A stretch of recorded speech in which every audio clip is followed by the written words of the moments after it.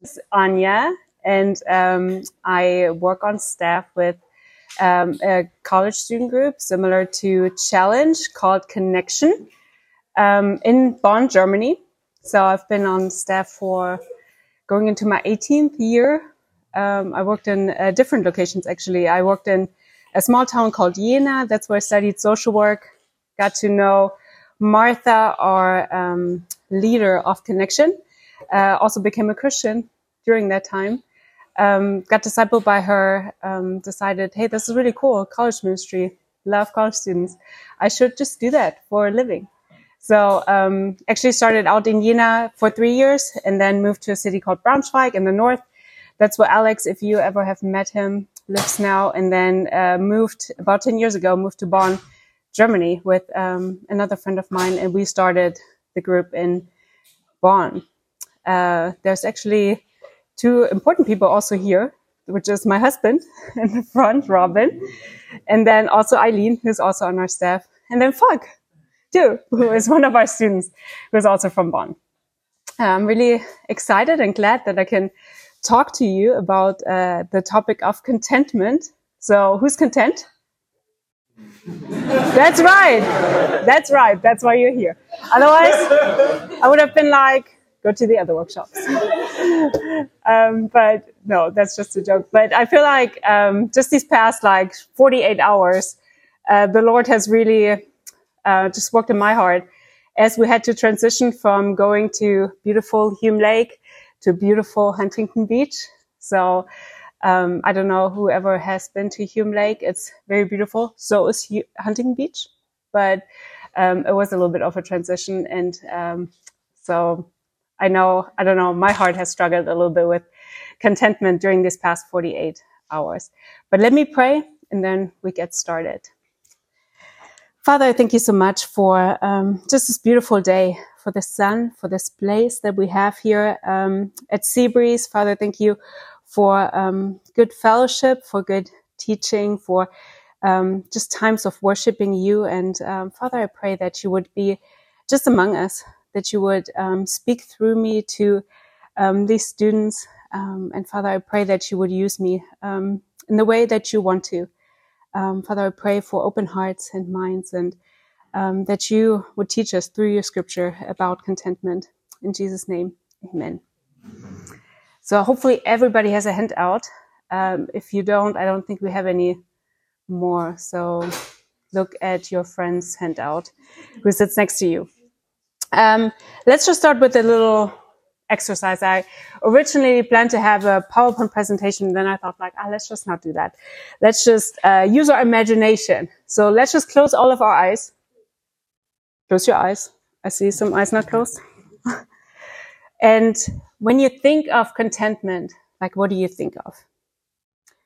I think of somebody, and this is funny because we're actually at the beach, sitting by the beach, looking over the ocean, somebody being really at peace, relaxed, calm, no worries. Just life as wonderful as you ever dreamed of. No fears, no anxiety. Well, actually, change that picture to somebody who is super stressed with homework, with school, so many worries, people who are in conflict, who are shouting at each other, a person who's lonely, who's sad.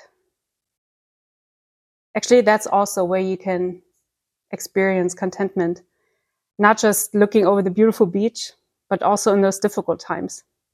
And you can open your eyes now. I think that's what we really want to talk about today.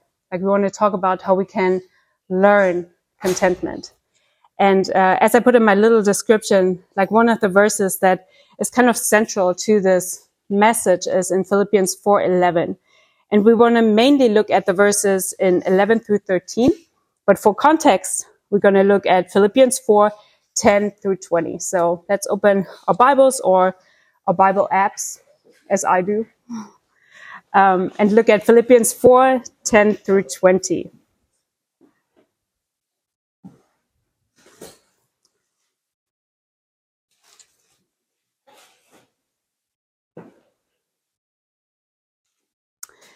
There Paul writes, I rejoiced greatly in the Lord, that at last you renewed your concern for me. Indeed, you were concerned, but you had no opportunity to show it. I'm not saying this because I'm in need, for I've learned to be content whatever the circumstances. I know that it is to be in need, and I know what it is to have plenty. I've learned the secret of being content in any and every situation, whether well-fed or hungry, whether living in plenty or in want. I can do all this through him who gives me strength. Yet it was good for you to share my troubles. Verse 15, moreover, as you Philippians know, in the early days of your acquaintance with the gospel, when I set out from Macedonia, not one church shared with me in the matter of giving and receiving, except you only. For even when I was in Thessalonica, you sent me aid more than once when I was in need. Not that I desire your gifts, what I desire is that more be credited to your account. I have received full payment and have more than enough. I'm amply supplied now that I have received from Epaphroditus the gifts you sent. They are a fragrant offering, an acceptable sacrifice pleasing to God. And my God will meet all your needs according to the riches of his glory in Christ Jesus. To our God and Father, be glory forever and ever. Amen. So English is my second language, so I hope you have grace with me as I make some mistakes. So let's look at the context. As we read just right now, like we see that Paul's ministry was also supported by believers like those in Philippi. And he is writing in this chapter that he had just received a financial gift from them. And he's writing this letter from prison, as he's in prison. And back then it was not prison as it is now, where you get fed 3 meals a day, but it was really you were dependent on other people to supply and to help you. And as verse 15 also points out, that was not the first time they sent him a financial gift. They had done that before. So he was really in a situation, as he writes, that where he was like really dependent on other people. And he was also in a situation where he was facing, in verse 12, situation where he knows what it means to be in need and to have plenty, to be fed and to be hungry, to be living in plenty or in want. So there were multiple situations in his life. And I think what is interesting is, or important to see, is that he learned the contentment in these circumstances. He didn't learn contentment after these circumstances had passed. He learned them in these circumstances. And he saw both like positive and negative situations as an opportunity to learn contentment.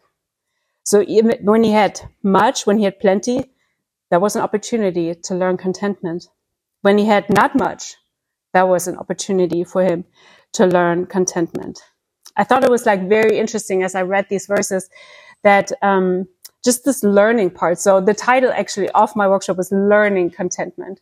That it is not something you just happen to pick up or something you wake up one morning and you're content, but it's really something you learn and you have to practice. Paul says when he was hungry, he was content, and when he had much, he was content in any and every situation. Verse 12. And then he also says in verse 12 that he learned the secret, like the secret of being content. And I think verse 13 shows like what that secret is. He says like, and I can do all this through him who gives me strength. Like he can do all things through Jesus who infused in him his strength.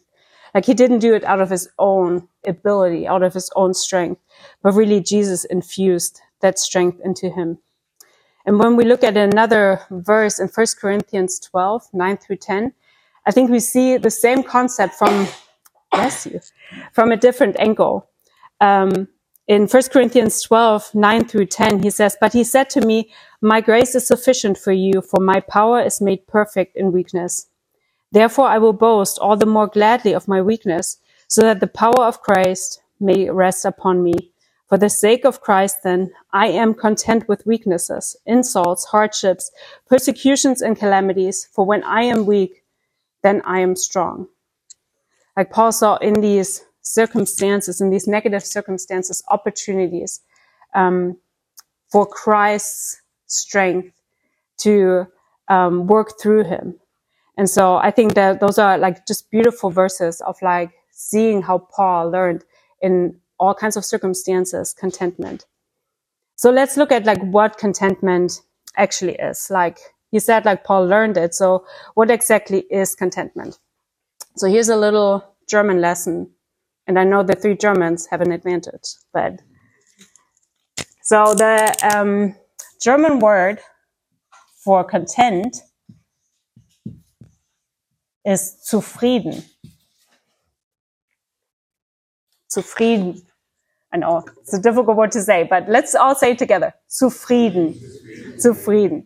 That means content in German. And I love the German language. It's very descriptive, like in a way, like it sometimes just says what it is. So the word actually literally translated is at peace. It means like at peace. So I think like contentment is when you are at peace with who you are and with your circumstances. Like contentment is like to be at peace, zufrieden with who you are and with your circumstances. So there are 2 aspects of contentment I want to look at. The first one is contentment is letting go of my control and accepting God's control over my life. I think I put 2 descriptions or definitions of contentment on your handout as well. The first one is by Linda Dillow. She says, contentment is accepting God's sovereign control over all of life's circumstances. And this quote is from a book called Calm My Anxious Heart. Probably with me. It has, I don't know, maybe this cover from the 80s, but the content is wonderful. And if I have one book recommendation, it's this one, Linda Dillow, Calm My Anxious Heart. It kind of has a feminine touch too, but I think guys can read it too. I think it has a little bit more updated cover as well. So Calm My Anxious Heart by Linda Dillow. So a lot of the things like I'm saying, it actually comes from this book. And this is one of the books. This is not the first copy I got. I think it's the second or the third because I lent mine to somebody and never got it back, which is all right. But those are one of the books like I repurchase. So if I lose it, I will repurchase it. So if somebody of you takes it, I will repurchase it. But please don't take it from me. So, but get this book and read it because it's a really, really great book on contentment, like the subject of contentment. The second definition is from J.I. Packer, and it says, contentment is essentially a matter of accepting from God's hand what he sends because we know he is good and therefore it is good. I don't know about you, but I do like to be in control. I like to control my circumstances. I like to control like what's going on in my life. That's something I really struggle with, and pretty much like throughout my whole like talk and workshop, I'm going to share verses with you that really help me in these circumstances. And when I say like they help me, what I mean by that is like those are verses I thought about over and over again. Like some of those I didn't even have to memorize because I just thought about them so much that I kind of memorized them by accident. So I'm just wanting to share with you like some of those verses that really helped me. So as I meditated on these verses, as I prayed those verses, God helped me to deal with discontentment. So one of the verses that helped me in the area of controlling my circumstances and letting go of that control is Proverbs 3:5-6. It says, trust in the Lord with all your heart and lean not on your understanding. In all your ways, submit to him, and he will make your path straight. And I really had to pray this verse and still praying this verse. I even have it drawn on my wall at home. So many times, like, Lord, I really want to trust you with all my heart. I do not want to lean on my understanding, and I want to submit my ways to you. Like, I don't want to be in control. I want you to be in control. And another verse is Lamentations 3:24, where it says, I say to myself, the Lord is my portion. Therefore, I will wait for him. The Lord is my portion. Therefore, I will wait for him.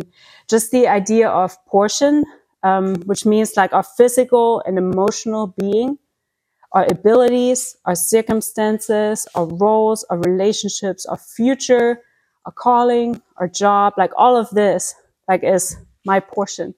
And my portion, the Lord is my portion. So he gives me all of this is under his control. Really, he is the boss of my life. So I have to remind myself many times, like when I want to control things, to let go of this control and really say like, no, God is my portion. I want to submit my ways to him. So it's kind of the first aspect of contentment, like to let go of my control and accept God's control over my life. The second aspect is finding my identity in Christ. Elizabeth Elliot said, the secret of contentment is Christ in me, not me in a different set of circumstances. It's Christ in me. I'm not only discontent because of my I can not only be discontent because of my circumstances, but I can be very much discontent because of who I am. Like with my personality, like I don't like sometimes my aspects of my personality. I sometimes wish I had different abilities, different talents, like different look. Like there's so many things just about myself I can be really discontent with. And the verse that really helped me with that is Psalm 139, 14 and 15, where it says, I praise you because I'm fearfully and wonderfully made. Your works are wonderful. I know that full well. My frame was not hidden from you, and when I was made in the secret place, when I was woven together in the depths of the earth. And Ephesians 2:10, we are God's handiwork, created in Christ Jesus to do good works, which God prepared in advance for us to do. I loved how Dan said yesterday that we are chosen by God, that we are created and put at this place, at this time for purpose, that we are not a mistake. And so many times I thought like, if I would just like look different or be different, or I always wanted to have that one really great abilities. You know, whenever somebody asks you like, so what's your talent? I was always like, oh, I don't know. Like, I guess I can do this a little bit and this a little bit. I don't know. Somebody feels like this. So like, if I always felt frustrated not to have that one, you know, when people can play the piano or sing or dance, I don't know, artists, it's great. So, I just had to tell myself like, no, like God created me the way I am. And that was not a mistake. Like that is a good thing. Like God did a good thing with how he created me. And I'm his handiwork. Like I'm created to do the good works that Jesus had set before me. So understanding more and more who you are in Christ and understanding your purpose in life really helps with contentment. And the contrast, I think comparison and envy really leads to this discontentment. If I would only be like this person, you know, if I can only do this, like then I would be content. I think this is a lie, like from the enemy, that really wants to, like for us to be more discontent. So comparison and envy always lead to discontentment. So how do I now learn to be content? Like we want to get practical, like how do I actually do this? Let's do a little exercise. So on your handout or a little piece of paper, make a list of positive things that are in your life right now and a list of negative things. We're not going to share this publicly, so you can be very honest. It's just for you. Make a list of positive things that are in your life right now and a list of negative things. Just give you a couple minutes to do that. What, you got your lists? Okay. I have a question for you just to think about. Like which list do you spend the most time on thinking? Like which list do you spend the majority of your time like dwelling on, like thinking about, just for yourself? For me, it's most often the negative side. Like most often I think a lot about the things I don't have or the things that I would like to be different in my life instead of the positive things. And I don't know which of the sides also you wrote more things on. That's also like just interesting for you to think about. Our thought life, not our friends, our job, our parents, anything else determines our contentment. Really, our enemy is in our head. like our thought lives, not our friends, our job, our circumstances. Nothing else like determines our contentment. So let's go back to Philippians 4 and let's look at the verses before the verses that we just looked at. In Philippians 4, the verses 4 through 9. There it says, rejoice in the Lord always, and I will say it again, rejoice. Let your gentleness be evident to all. The Lord is near. Do not be anxious about anything, but in every situation, by prayer and petition, with thanksgiving, present your requests to God. And the peace of God, which transcends all understanding, will guard your hearts and your minds in Christ Jesus. Finally, brothers and sisters, whatever is true, whatever is noble, whatever is right, whatever is pure, whatever is lovely, whatever is admirable, if anything is excellent or praiseworthy, think about such things. Whatever you have learned and received, or heard from me, or seen in me, put it into practice, and the God of peace will be with you. I really love this whole passage, and it's also a great passage to memorize, I think, because you can find things for us to do and things that God does. So our part and God's part. So let's look at some things that are said about our part in this. So verse 4, like to rejoice in the Lord always. To me, like that's a challenging verse, like the verse pray like without ceasing, or be thankful in all circumstances, like to always rejoice. But there's usually always like things that we can rejoice about, that we can be glad about. Verse 5, let your gentleness be evident to all. Like, let's just be kind, like kind to people, kind to one another. Let's show our gentleness to people. Verse 6, like, do not be anxious about anything. Whew, that verse, like, super challenging to me. Do not be anxious about anything. I do worry a lot, and I love to worry and sit with my worries and think about my worries. But in every situation, by prayer and petition with thanksgiving, present your requests to God. And there's again, like the thanksgiving, like to rejoice, to be thankful in our circumstances. Then we skip to verse 8, whatever is true, whatever is noble, whatever is right, whatever is pure, what is lovely, what is admirable, excellent, or praiseworthy. Think about such things. I think that's a great verse, like for just thinking about what are those things in your life that you can think about. You know, when you are in your circumstances, like where do you find these things where you can really rejoice over, like seeing people either doing certain things or situations where you can find things that are lovely, that are noble, that are true. And verse 9, like whatever you have received and learned and heard, like put it into practice, like do it. You know, not just think about it, not just meditate on it, but actually put it into practice, like do it. I thought like what was interesting. So now we come to like, that was our part in these verses, though those are 6 things. So if you have written down 6 things, like that's what I found, like 6 things. So God has 2. And I was like, man, God, I have to do 6 things and you do 2. But then I thought a little bit about what God's part is. And verse 7, and the peace of God that transcends all understanding. Like I had to meditate on that. Like, what does it mean that it transcends all understanding? That means like I cannot comprehend it. Like I cannot, like it does not make sense to me. Like it transcends all understanding. It does not make sense to me or anybody else. That will guard your heart.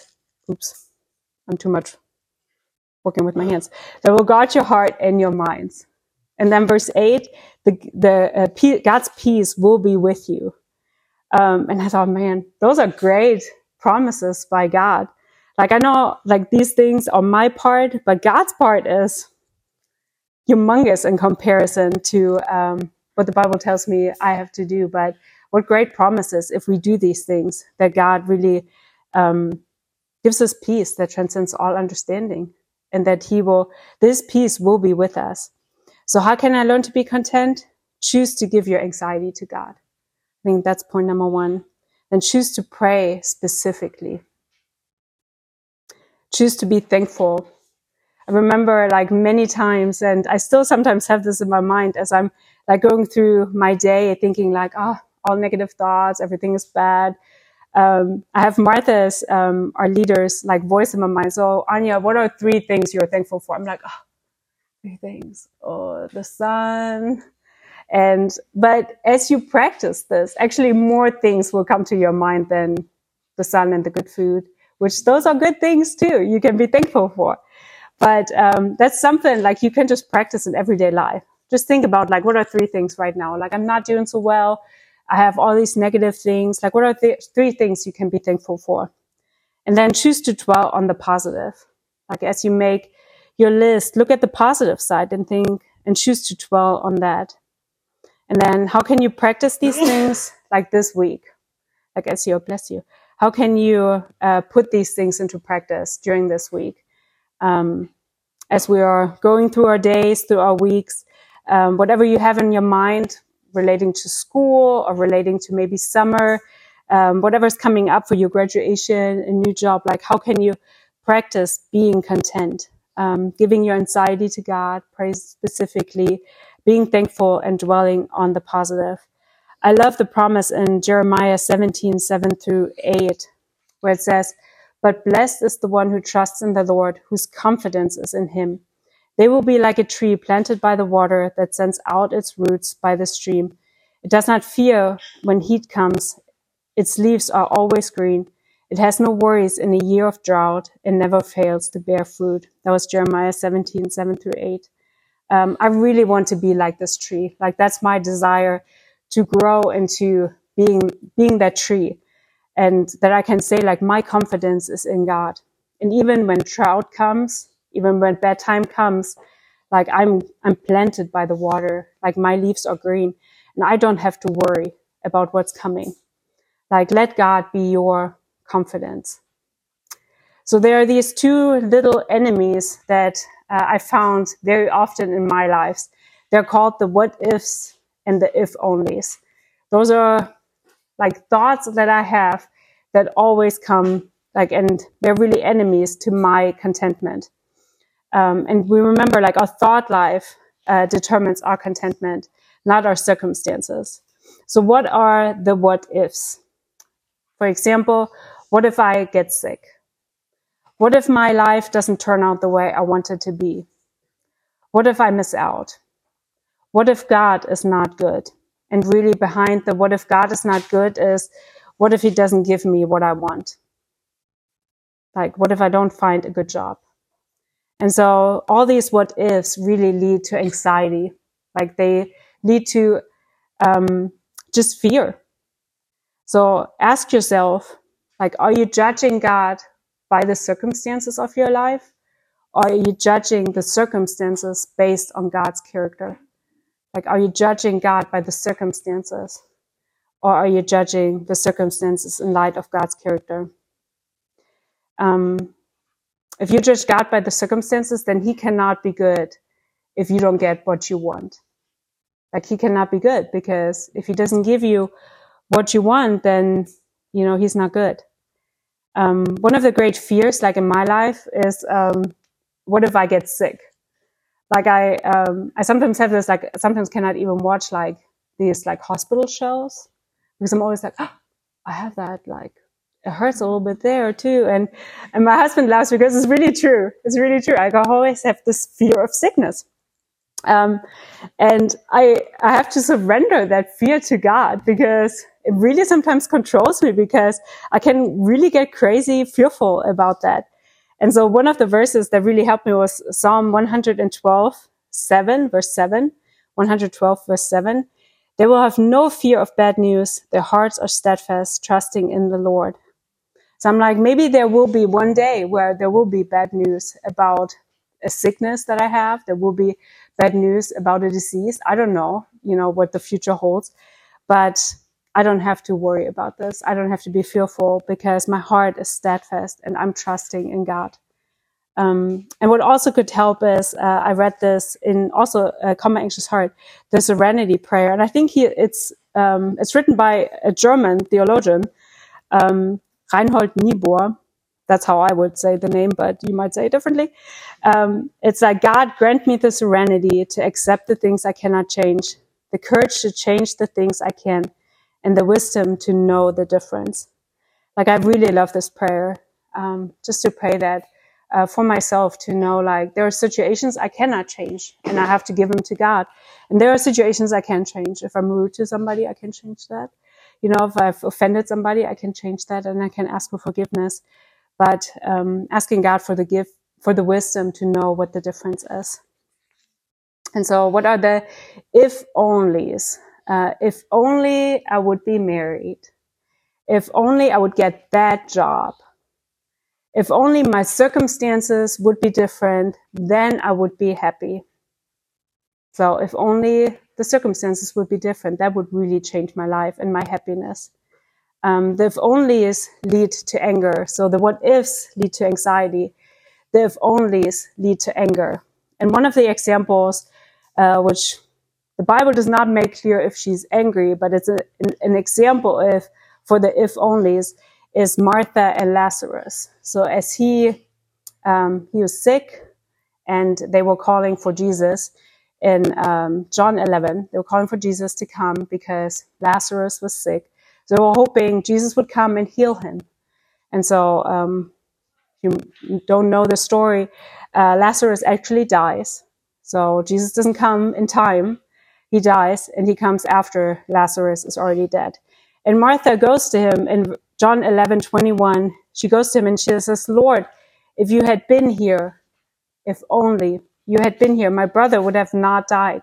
Because she believed that Jesus is the Messiah. I mean, when you read the verses after that, it becomes clear, like she knows, she believes in Jesus. But what she didn't see is that Jesus' plan, when you look at verse 4 in the same chapter, was completely a different plan. He says, this illness does not lead to death. Well, he kind of died. It is for the glory of God, so that the Son of God may be glorified through it. I thought it was fascinating to see that Jesus' plan from the start was not to heal him, which would have been great, but it was to raise him from the dead. Like, that was his plan. And to me, sometimes I only see, well, if only you could do this one thing, but God says, well, but that's not my plan. My plan is a totally different one that you cannot see. Because Martha didn't see Jesus' actual plan. It was not to heal him, but to raise him from the dead. So in verses 43 and 44 in that same story, we see that that's what Jesus then does. Like, he raises Lazarus from the dead. One example just from my life, as I see in the what ifs like play out, is in the area of singleness. When I was 23, I was in college still. And I was given a task to write down my next 5-year plan. So my 5-year plan was, I think, to get married with 25 and to have my first child with 28. I think that was my 5-year plan. I don't know if I had a plan for my job, but I don't know. I hope I had a job or something. I don't know. But I specifically remember that was my 5-year plan. So then I turned 25, wasn't married, turned 28, wasn't married, turned 30, wasn't married. So around like 33, I think I remember thinking, that plan has been a long time ago and is not working out as you thought it would. And so I think I didn't start really struggling with singleness until I was 36. Still not married. Now you're probably wondering, how old is she? But it's all right. It's all right. It's no problem. In Germany, we actually say our age. I'm 43 now. So 36, like, I'm really starting to struggle with this. I'm like, God, I don't know, if only I would be married. Like, I'm a single woman in ministry. If you would just let me get married, then I could do so much more. I could have a husband and he could invest in the guys. I was also leading a campus group in Bonn. And so I was like, if only, I think my life and my ministry would be so much better, God. So I don't know what the deal is. I don't know what your plan is. So, and also I remember I got really worried when my parents, who are non-believers, asked me about it. So I kept being like, they were really chill until I was like 33, 34. And they were like, don't you want to get married? And I was like, oh, yes, but not to anybody. And it was always hard for me to explain to them, like, Christian life is a little different. And I also remember that one of my pastors, and I studied theology at Southwestern in Fort Worth, and my pastor there always said, like, loneliness is better than regret.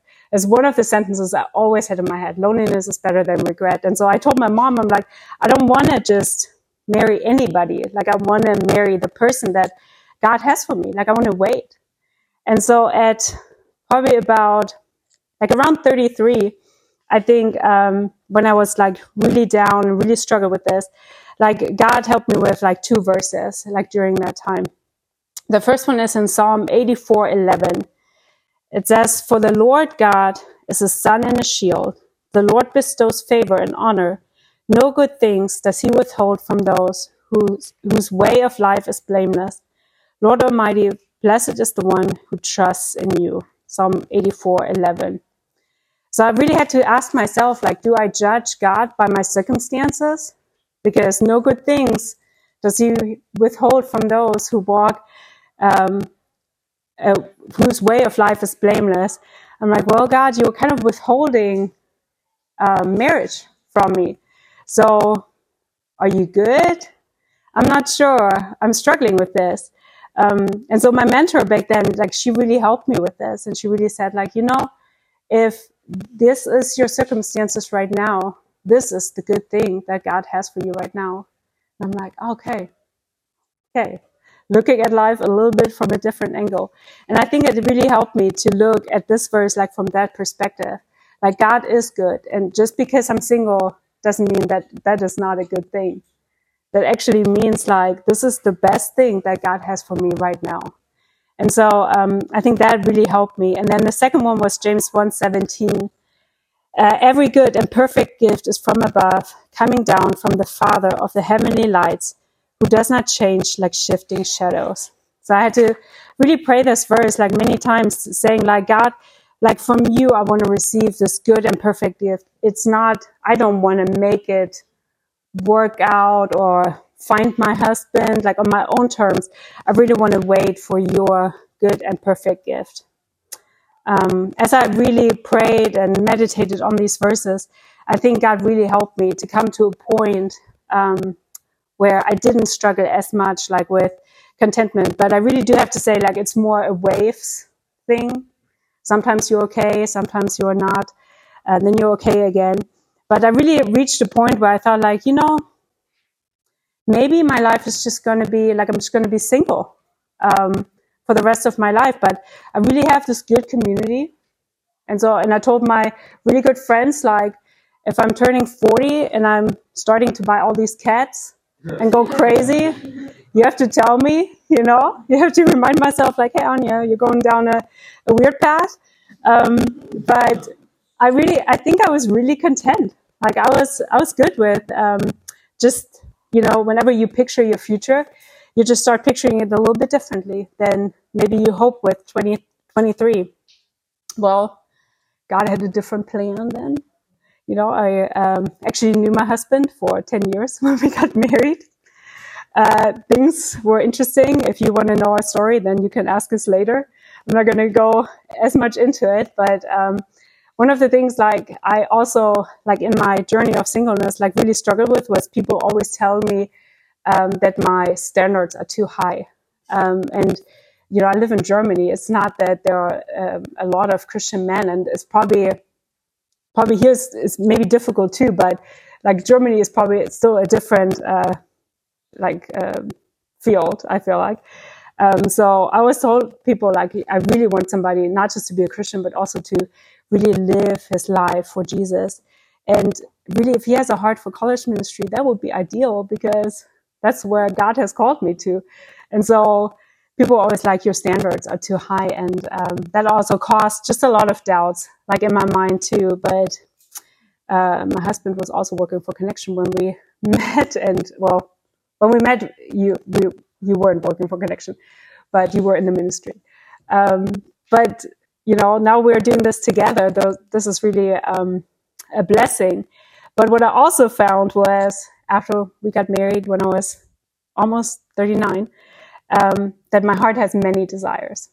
So just because this one desire is fulfilled, there are many more desires. And if I just connect my happiness with my circumstances, I think I will just always be discontent and I will always be unhappy. So let not your circumstances determine your contentment, but let God, like who God is, and his word be a source of joy and peace and thankfulness and contentment to you.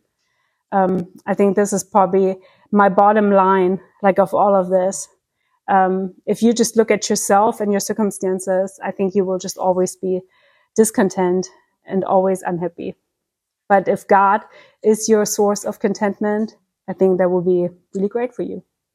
So I put a list together of like 10 of my favorite verses that I love to think about and meditate on, and a couple next steps. So the first next step, I'm not sure really how the order is on your list, but I'm just going to read my order. Make a list of 3 things for the next week that we are here that you're thankful for each day. And I know maybe you already have a thankfulness journal, maybe you don't, but why don't you, like, every day when you get home, like, make a list of 3 things that you're thankful for. I can promise you, like, it will change your heart. Like, it will change your perspective. It will change your heart. Memorize Philippians 4:11 through 13. That's also a good way to start, memorizing those verses. Meditate on these 10 verses and ask yourself the 3 questions I think I put underneath, like, what do the verses teach me about God? What do they teach me about myself? And how do these verses help me in the area of contentment? And then ask somebody to pray for your negative list. The negative list that we made earlier, share that with somebody.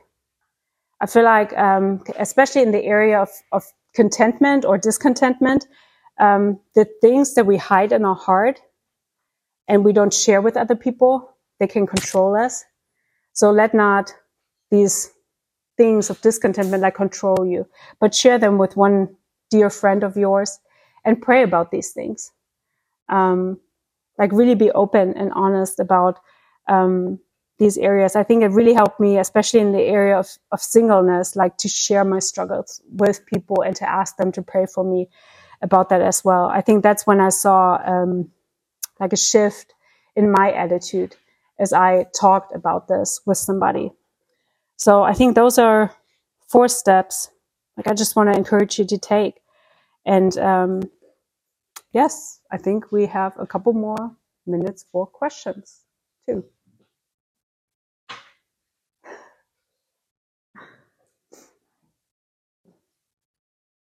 Do you have any questions? Thank you. Thank you.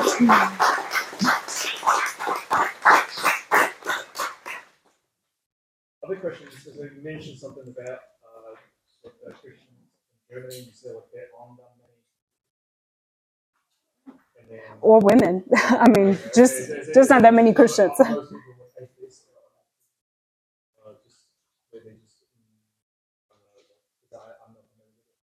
But also men, I feel like. That's probably true too in our ministry, would you say? I mean, we don't, proportionally, we have more women than men, but that's probably different.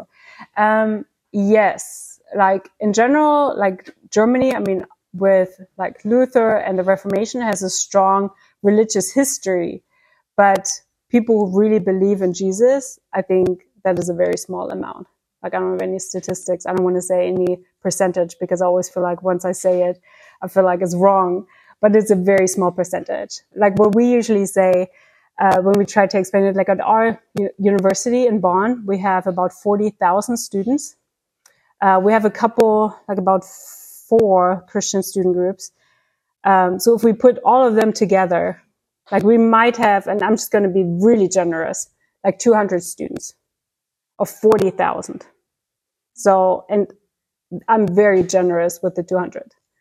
So that just gives you, like, I think a perspective. And I think, yes, the rest of them are, they would say they're maybe Lutheran or Catholic, but that's more a cultural thing. I grew up in the east of Germany, and I think most people would say they are atheists in the east of Germany. That's what I would have said before I became a believer.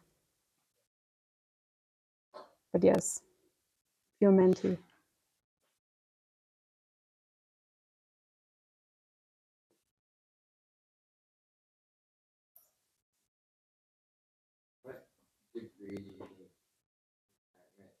correlated but not. Is it okay to like really want something, but could you still be content with not getting that thing? Or what are your thoughts on that? I think I definitely like agree that wanting something is not a bad thing. Like I think I had to also wrap my mind around that just wanting to get married is a good thing, or liking somebody is a good thing too, you know. But once you get into like demanding and expecting, like asking God, like, I need this. This is what you have to do for me. I think that's where it becomes like you are controlling. You don't give God like that He's Lord over your life. You are actually wanting to do this. And I think I have one example. Like I talked to a friend of mine like a couple of years ago, and she used a verse in Matthew 6, like where God, you know, is described as like He's a good father and He would not withhold something from His children that He loves. And so she took it from the perspective of I'm judging God by the circumstances. As she said, like, and it's the same topic about singleness in that conversation. It's like, so like God would not withhold this from me because He is good. So I'm just going to go for it. And for her, that meant like dating somebody who was not a believer. But I think that's not what that verse said. But she took it from that angle of, well, God must be good, so I'm just going to go for it. I think she didn't realize like she was more calling the shots than letting God actually rule and calling the shots. So I don't know if that answers your question. You're welcome. I think like when it comes to living like especially as college students, it's really easy for us to take the experience, like, look around and see people like who are doing well, your friends at times, and sometimes getting the things that we want and pray for ourselves. When it comes to contentment, like what practices would you recommend as far as like being content in that and certain things like that, while also like you want to be happy for others and celebrate them as well? It's a good question. Let me rephrase it so I make sure I understand. Like, how do you, like when you see other people, you mean when you see other people have what you want? Sure. Yeah. For example, how do you wrestle with contentment in that? Yes, and also like if it's someone like dear to you, also like be happy with them. Yeah, that's a tough one. That's a tough one right there.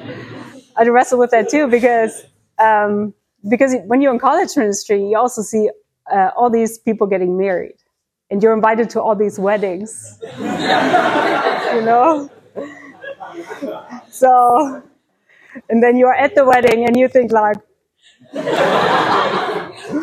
know, I want to be there. You know, will I ever be? I don't know. But that's also like I think a very good like one of the building blocks of faith that Patricia talked about this morning. I think that was one of the building blocks of faith in my life, like to rejoice with people and to be glad and happy for them. And you don't have to, you know, there's a fine line between like pretending or like making yourself be happy. But I think asking God, like, really help me to rejoice, help me to just be glad for them and express that. I feel like one of my, mentor who also helped me in the area of singleness, I think for her, the struggle was like having children. And she saw her younger sister having one child after another. And and it was really interesting how God put us together at that time where I was struggling with singleness and she was struggling with that, because the struggle was almost the same. The topic was different, but the struggle was the same. And so she always said, like, I can either decide to be, I'm missing the word, bitter, to have a bitter heart over this, because that's what it will eventually, like, if you're not rejoicing with people, that's the path you're probably going down, to become bitter, or to be the best aunt I can be, you know. And so I think that really helped me also with, you know, as you're writing and rejoicing with people getting married, like the cards you write, you know, and the gift, like to really like practice that. I think that's like, that really helped me in that, like to know like the opposite of rejoicing would be to become bitter. So, and I'm like, I don't want to become bitter because that's no good. So that's a good question. That is rough. It's a building block. Definitely. If I look back at my life, like that happened multiple times where I went to a wedding and it was hard, but it was good. It's a good opportunity to pray and to surrender my wishes and my hopes and my dreams to God. Good question. Thank you. Have any tips for getting better at telling the difference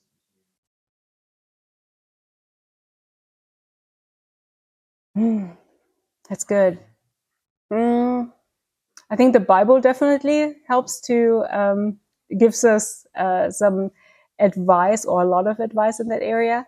I think everything where you question, like, am I the Lord over my life? You know, the little illustration with the little throne and you're on the throne, or is God on the throne?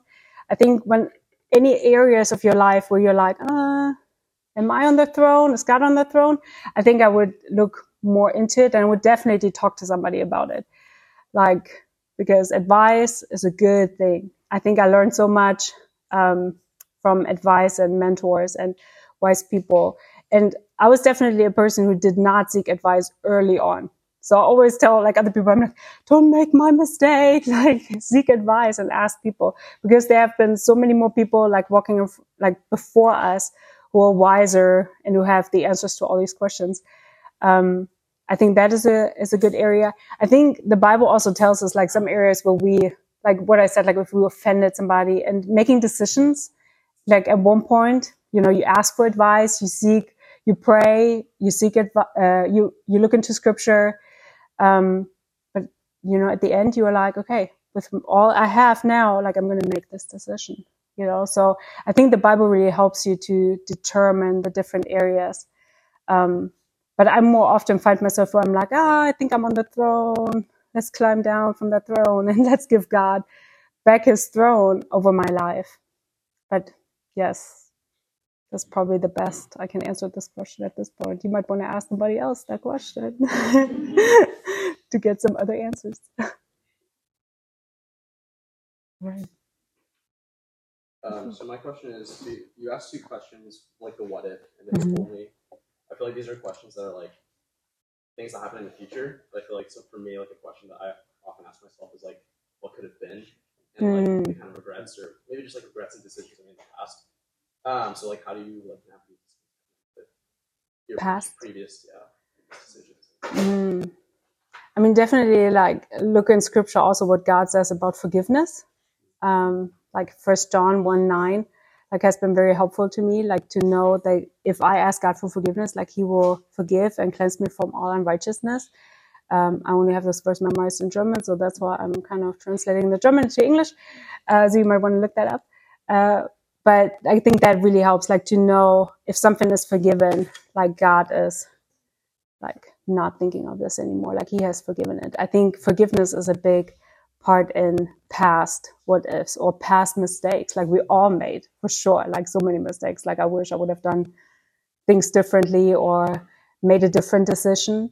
But I think that is very important, like to wrestle with, like, have I asked God for forgiveness and can I accept his forgiveness?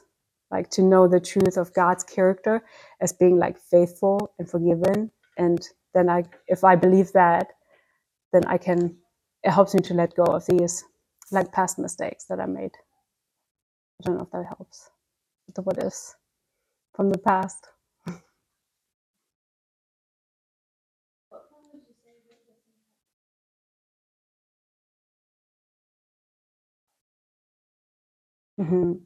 I think the example I gave from my friend, you know, when she just started making her own decision and disregarding basically like God's lordship over her life, I think that's when it definitely becomes a sin.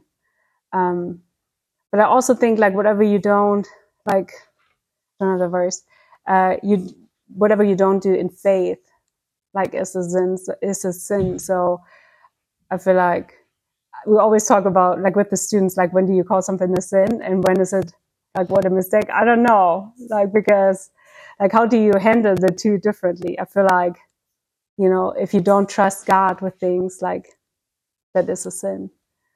So yeah, it's a fine line, I think.